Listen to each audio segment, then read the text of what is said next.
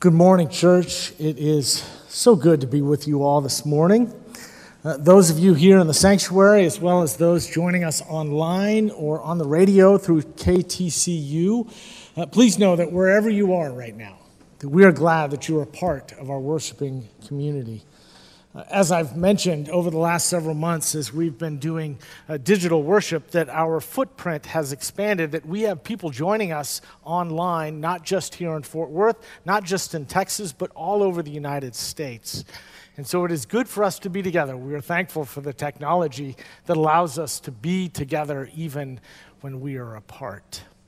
Now, before I begin this morning, I want to share with you that yesterday here in the sanctuary, we had a funeral, a celebration of life for Alpha Shirey, who's a part of our choir for a number of years and was the late wife of Ron Shirey, who was the choir master here at University Christian Church for a number of years. They were quite the dynamic duo, central part of the music ministry. And so as you can imagine yesterday, this woman whose life we celebrated, who had this profound love of music, that there were a lot of musical pieces, piano, organ, choir, all sorts of things. You know how that goes. You've heard the old story about I went to a fight and a hockey game broke out. You know how that goes? I went to a funeral yesterday and a concert broke out. And the choir and the music ministry of University Christian Church never sounded better. The second thing that I want to say about that is I pride myself on doing a good sermon for every funeral that I do. But what I want to say publicly is I have never heard a more fitting and poignant and touching tribute as Reverend Shannon Moore gave for Alpha yesterday. It was absolutely fantastic and a wonderful tribute to an amazing woman. So we are in the midst of a series, as Kara mentioned a moment ago, talking about the leading causes of life. Now, we all know about the leading causes of death. There are heart disease and cancer and accidents, and the list goes on and on and on. But that list, as I mentioned last week, has changed a little bit in the last 18 months. In 2020, the third leading cause of death was COVID-19. And so, in the midst of this pandemic, with nearly 630,000 people here in the United States that have died, several here in our own congregation, to be honest with you, I'm tired of talking about death. I want to talk about life. It was Jesus himself who said, I came that they may have life, and life abundantly to the fullest. That is the life that God intends for us to live, a life filled with vitality, with hope, with wholeness, with health. And so over the next several weeks, we are looking at some of those factors, those leading causes of life. Today, we're going to look at connection, those relationships within our lives and how they give us meaning and how they help heal us physically, emotionally, spiritually. The text that we're going to hear this morning is from Genesis chapter 2. It is the second creation story, slightly different, more narrative than poetic as the first one is. You know, most of us oftentimes read those two creation stories in Genesis 1 and Genesis 2 and think that they're all part of the same narrative, but almost all scholars agree that they were written at different times to different people for different purposes. The name for God are different. The order in which the days are ordered are different.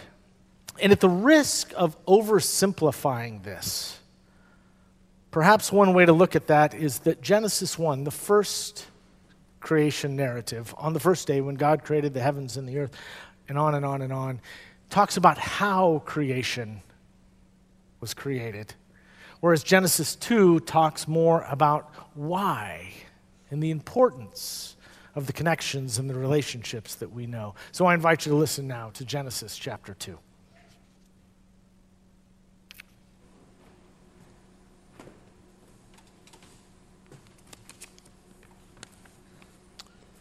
From the second chapter of Genesis, verses 4 through 9 and 18 through 23. We begin with verse 4. These are the generations of the heavens and the earth when they were created. In the day that the Lord God made the earth and the heavens, when no plant of the field was on the field, yet in the earth, and no herb of the field had yet sprung up, for the Lord had not caused it to rain upon the earth, and there was no one to till the ground. But a stream would rise from the earth and water the whole face of the ground. Then the Lord formed man from the dust of the ground and breathed into his nostrils the breath of life, and the man became a living being. And the Lord planted a garden in Eden in the east, and there he put the man whom he had formed. Out of the ground the Lord God made to grow every tree that is pleasant to sight and good for food, the tree of life in the midst of the garden, and in the tree of the knowledge of good and evil. And verses 18 through 23. Then the Lord said, it is not good that man should be alone. I will make him a helper as his partner. So out of the ground the Lord formed every animal of the field and every bird of the air, and brought them to the man to see what he could call them. And whatever the man called each living creature, that was its name. The man named to the cattle, and to the birds of the air, and to every animal in the field. But for the man there was not found a helper as a partner. So the Lord caused a deep sleep to fall upon the man, and he slept.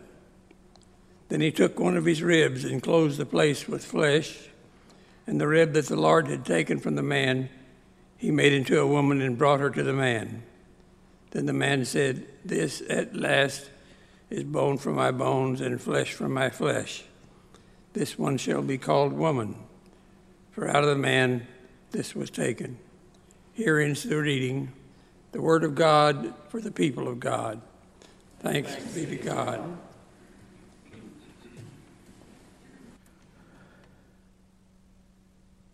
We are social creatures, are we not? The argument can be made from the text that we just heard that we were created that way. That God created the first human and said it's not good for this person to be alone, created a companion that we might share life together. We are created to be social creatures. Some would say that life is only found in the extraordinary number of connections that we make with family, with friends, with faith members, with fellow citizens, the people that we live with, the people that we share life with. Connections are the breath of the air upon which our very lives depend. As such, we are built, created for human connection. Scientists will tell you that our brains can recognize someone that it met out of thousands of other non-familiar faces within a quarter of a second. This isn't necessarily somebody that we've dated, that we've spent a lot of time with, but just someone that we've seen before. How many of you have ever had one of those experiences where all of a sudden you see somebody across the room or in your class and you think, I know that person. I've seen them before, I don't know where, I don't know when, but I know that person. We were created, we are hardwired, built for connection. The brain is designed for human connection. Studies show that we are capable of only brief episodes of solitude. That all of human life depends on our social connections for each other. Ultimately, we need each other. We need one another. Our lives depend on being connected, on being in relationship with one another. Scott Colglacier, who's one of my predecessors here at University Christian Church, filled this pulpit for a number of years. He once said, relationships are intensely wonderful, interesting, and complex. Not to mention maddening, boring, unsettling, comforting, exciting, fulfilling, depressing, uplifting, and as always, yes, always mysterious. Scott always had a way with words, didn't he? He went on to say, we swim in them like water. We walk upon them like the earth. We breathe them in like air. We devour them like food. We want relationships. We need relationships. Now, there have been some in this world that have tried to avoid relationships, to live disconnected from this world, and they have discovered that it simply doesn't work. And more often than not, it does not end well. There was a book that came out a number of years ago, written by John Krakauer, later turned into a movie that was directed by Sean Penn called Into the Wild. And it was a story of Christopher McCandless, who was this fairly rich, privileged young man. He graduated with honors from Emory University in Atlanta. And about the time that he graduated and started getting out into the world, he discovered that the world was harsh and uncaring. And so he decides to go completely off the grid and sells pretty much everything that he had except his old beat-up Toyota Tercel. He gives away all of his trust fund to a charity. He doesn't tell his friends or his family where he's going. He just leaves and drives from Georgia all the way up to Alaska. And he just disappears. He ends up there where he decides he's going to live off the land. He lives out of an old abandoned school bus. And he hunts wild animals with his .22 caliber rifle. And he reads books and he keeps a diary of his thoughts as he prepares to live his life in this new world. But after about 4 months, life becomes harder. As his supplies begin to run out, he realizes that nature is also harsh and uncaring. I won't spoil the end for you, but at one point he writes in his journal, happiness is only real when it is shared. Happiness is only real when it's shared. He wasn't the first to do this. Of course, there was a group of early Christians, a group of early Christians known as the Desert Fathers, whose practice of faith didn't include the coffee hour after church. Go figure. Back in the 4th century, I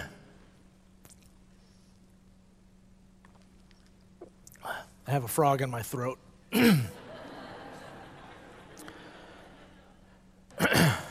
I've been waiting for months to use that joke, by the way.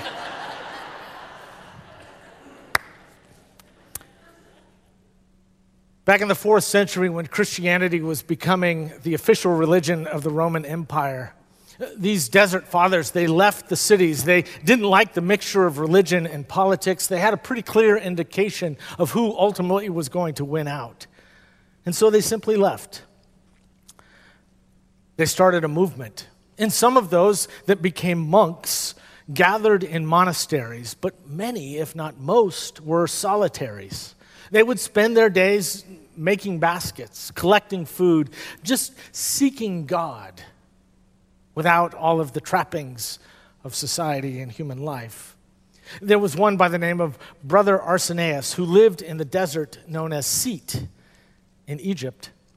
And he decided that he was going to get farther and farther away from society, and he walked into the desert 32 miles and set up his camp there.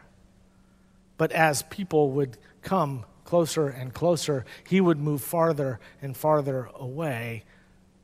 He always needed at least 32 miles in order to feel comfortable.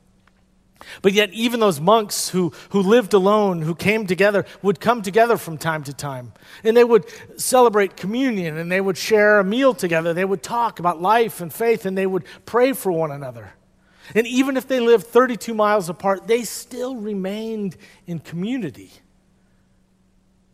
And that's because they realized that they needed one another. They needed one another, and they knew it. It was not a matter of physical need, though that was important too. But the deeper reason that they needed one another was to save them from the temptation of believing in their own self-sufficiency. Did you hear that? The reason that they needed each other was to help them, free them from the temptation in believing in their own self-sufficiency. You see, all the great wisdom traditions of the world recognize that the main impediment for living a life of meaning is to be self-absorbed, to think that the world revolves around us, that we are the center of the universe. Lillian Daniel is a pastor of a United Church of Christ church in Iowa. And a number of years ago, she wrote a book that takes on the whole spiritual but not religious crowd. You know who I'm talking about, right? Those people that are spiritual but not religious. They're Christian, but they're not a part of a church.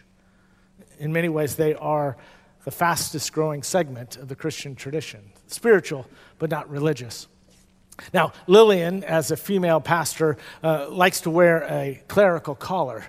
And as such, she oftentimes avoids flying or doesn't wear her collar when she's on a plane because inevitably she despises the conversations that inevitably happen on an airplane when people find out that she's a pastor.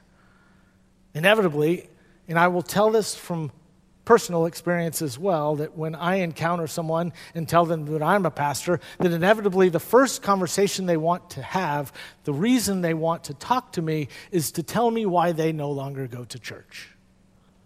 And inevitably, it always has something to do with how they see God in the sunsets and how they see God at the beach.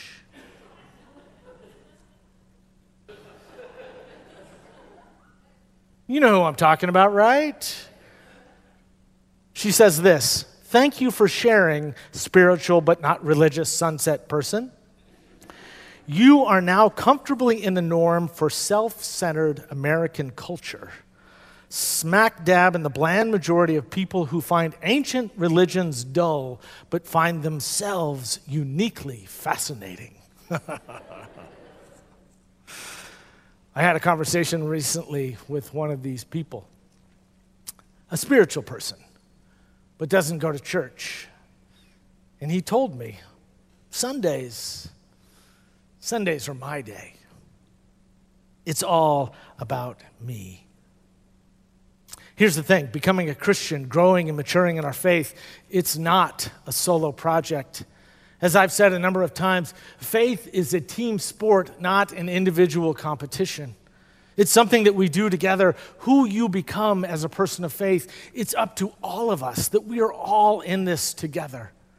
Rachel Held Evans says in her book, Searching for Sundays, being a Christian is something that we do together. I can't be a Christian by myself. I need the church.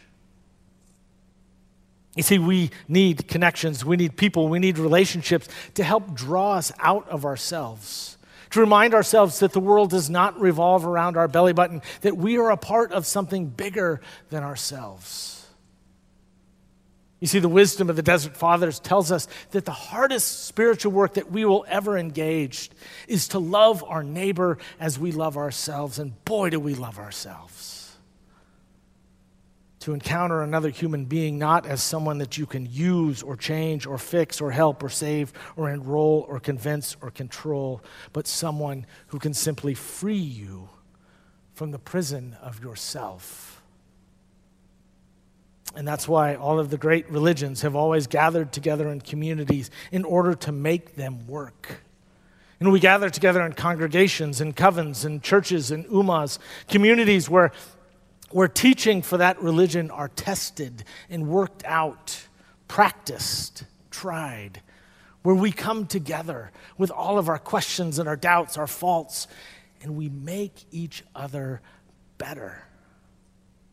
You see, we need other people, and not just to make us whole, but also to keep us healthy.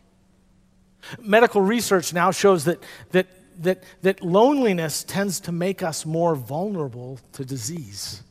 And not only that, but patients who are connected can survive setbacks that would shatter those who are isolated and lonely. And maybe you could say it this way, that connection has a healing power. In Brené Brown's book, Braving the Wilderness, she says that being lonely affects the life of our expectancy, the length of our life expectancy, similar to smoking 15 cigarettes a day. Did you hear that? Being lonely affects the length of our life expectancy at the same rate as smoking 15 cigarettes a day. And I don't say that in order to freak anyone out, but to let you know that this longing that you feel, this desire that you have to be in a relationship, to connect with other people, that's real. It's legitimate. And I think that we have treated friendship, that relationships, as some sort of a luxury for far too long. Connection isn't a luxury, it is a necessity. And I think we've learned that in the last year and a half in ways that we never met, in ways that we never understood, in those times when we had to be in isolation, disconnected from those that were most important to us. We learned that in very real ways, that we don't just want it, that we need it. I think it was Brene who also told the story about a village where the women would all gather together and they would wash clothes together down by the river every day. Eventually, there in the village, they had running water, and eventually they had electricity, and soon after that, some of the women in the village got washing machines. But it was with the introduction to washing machines that there was this sudden outbreak of depression, and no one could figure out why. You see, it wasn't the washing machines in and of themselves, it was the absence of time spent doing things together. It wasn't the addition of technology, it was the subtraction of being in community, working together. So one of the leading causes of life is connection. And I think in some deep, profound way, we all know that. But the question needs to be asked, how connected are we? I have a friend, a colleague, who's been in ministry for over 50 years. And whenever someone would come to him, whenever someone comes to him and asks, tells him that he's dealing with something, a struggle, they're dealing with an issue, they come for pastoral care, for counseling, he always asks them, do you have one person in your life, at least one person in your life, that you can share anything, your deepest, darkest secrets, your most shameful act, if you can share anything with that person and trust and believe that you will be met and welcomed not with judgment but by grace. Do you have one person like that in your life? He said, in 50 years of ministry, I can count almost the number of people who said yes on one hand. What about you? Do you have someone in your life that you can share anything with and trust, believe, know beyond a shadow of a doubt that you will be welcomed and accepted, not with judgment, but by grace? Most would say no. These are interesting times. And with the onslaught of social media technology that's designed to keep us connected to the world around us, but more and more studies are showing that social media is actually interfering with the good old-fashioned relationships. That creating virtual bonds doesn't take place of creating real ones. There was a sociologist that did a study that showed that even though we may friend more people on Facebook, that the number of truly close friends that people have has dropped, even though we are socializing as much as ever. I heard Barbara Brown Taylor talk one time that her image, her understanding, her metaphor for what life is like in this age is that people are going around digging shallow holes. That our connections may be broader, but they are not nearly as deep. There was an article in the Atlantic magazine a number of months ago that asked if social media is making us lonely. It said this, it says, social media from Facebook to Twitter to Instagram have made us more densely networked than ever before. Yet, for all this connectivity, new research suggests that we have never been lonelier and that this loneliness is making us mentally and physically ill. Some are now suggesting that social media is actually interfering with our real relationships. It's distancing us from each other. It's making us more lonely, and that social network might be spreading the very isolation that it is designed to conquer. Let me ask you this. Have you ever walked into a room, a restaurant of some sort, and you see there in the corner a table, 4, 5, 6, 10 people, and yet none of them are talking to each other. They're all staring at their phones. Have you ever been to a restaurant and seen another couple there on a date, and one of them, if not both of them, instead of talking to their spouse, is talking to their phone? Someday I'll tell you the story about the time my wife almost got me beat up. We were at a restaurant and saw one of these couples. She was all dressed up. It was date night. She was excited to go out, you could tell, and he was staring at his phone the entire time. My wife, God bless her, decided to tell this young man that he was missing out on a wonderful relationship with this beautiful young woman that he is with. She was writing checks that my body couldn't cash. Someday I'll tell you that story, but not today. There was another article that I discovered that discussed something that is rampant among many folks. It's caused by social media as people are more and more connected than ever. You've heard me talk about it. It's called FOMO, the fear of missing out. That we all live with this angst that something better is going on somewhere else. There's a better party. There's more interesting conversation. And that's why so many people are focused on their screens, preoccupied with the potential friends that they may have and not paying attention to the ones that we do. You see, I believe that deep down, the real thing that we fear is not missing out. The real thing that we fear are those few long-term friendships that make life richer and fuller, that lead us to the life that God intends for us to live. And so what might happen if we are committed to being more intentional about being present with people?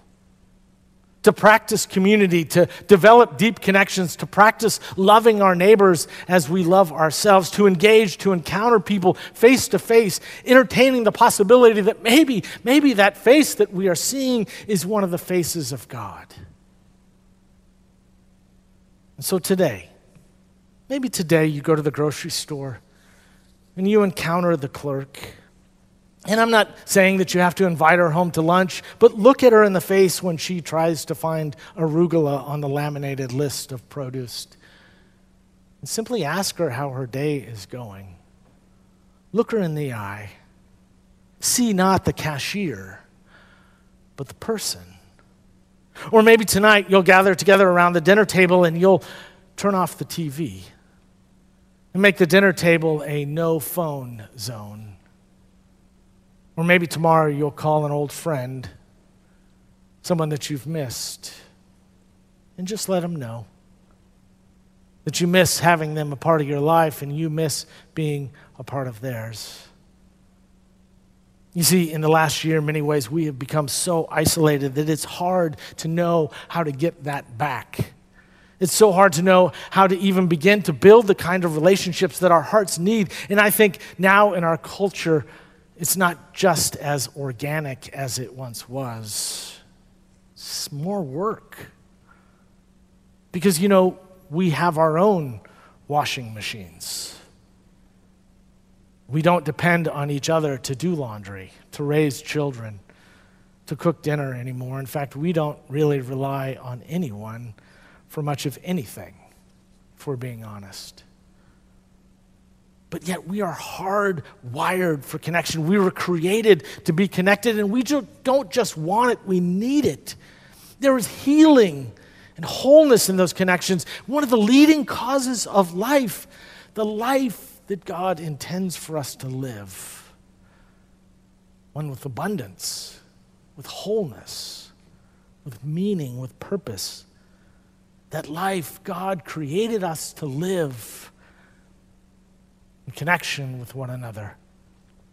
You see, it's in those relationships with God and with each other that we discover not only who we are, but whose we are.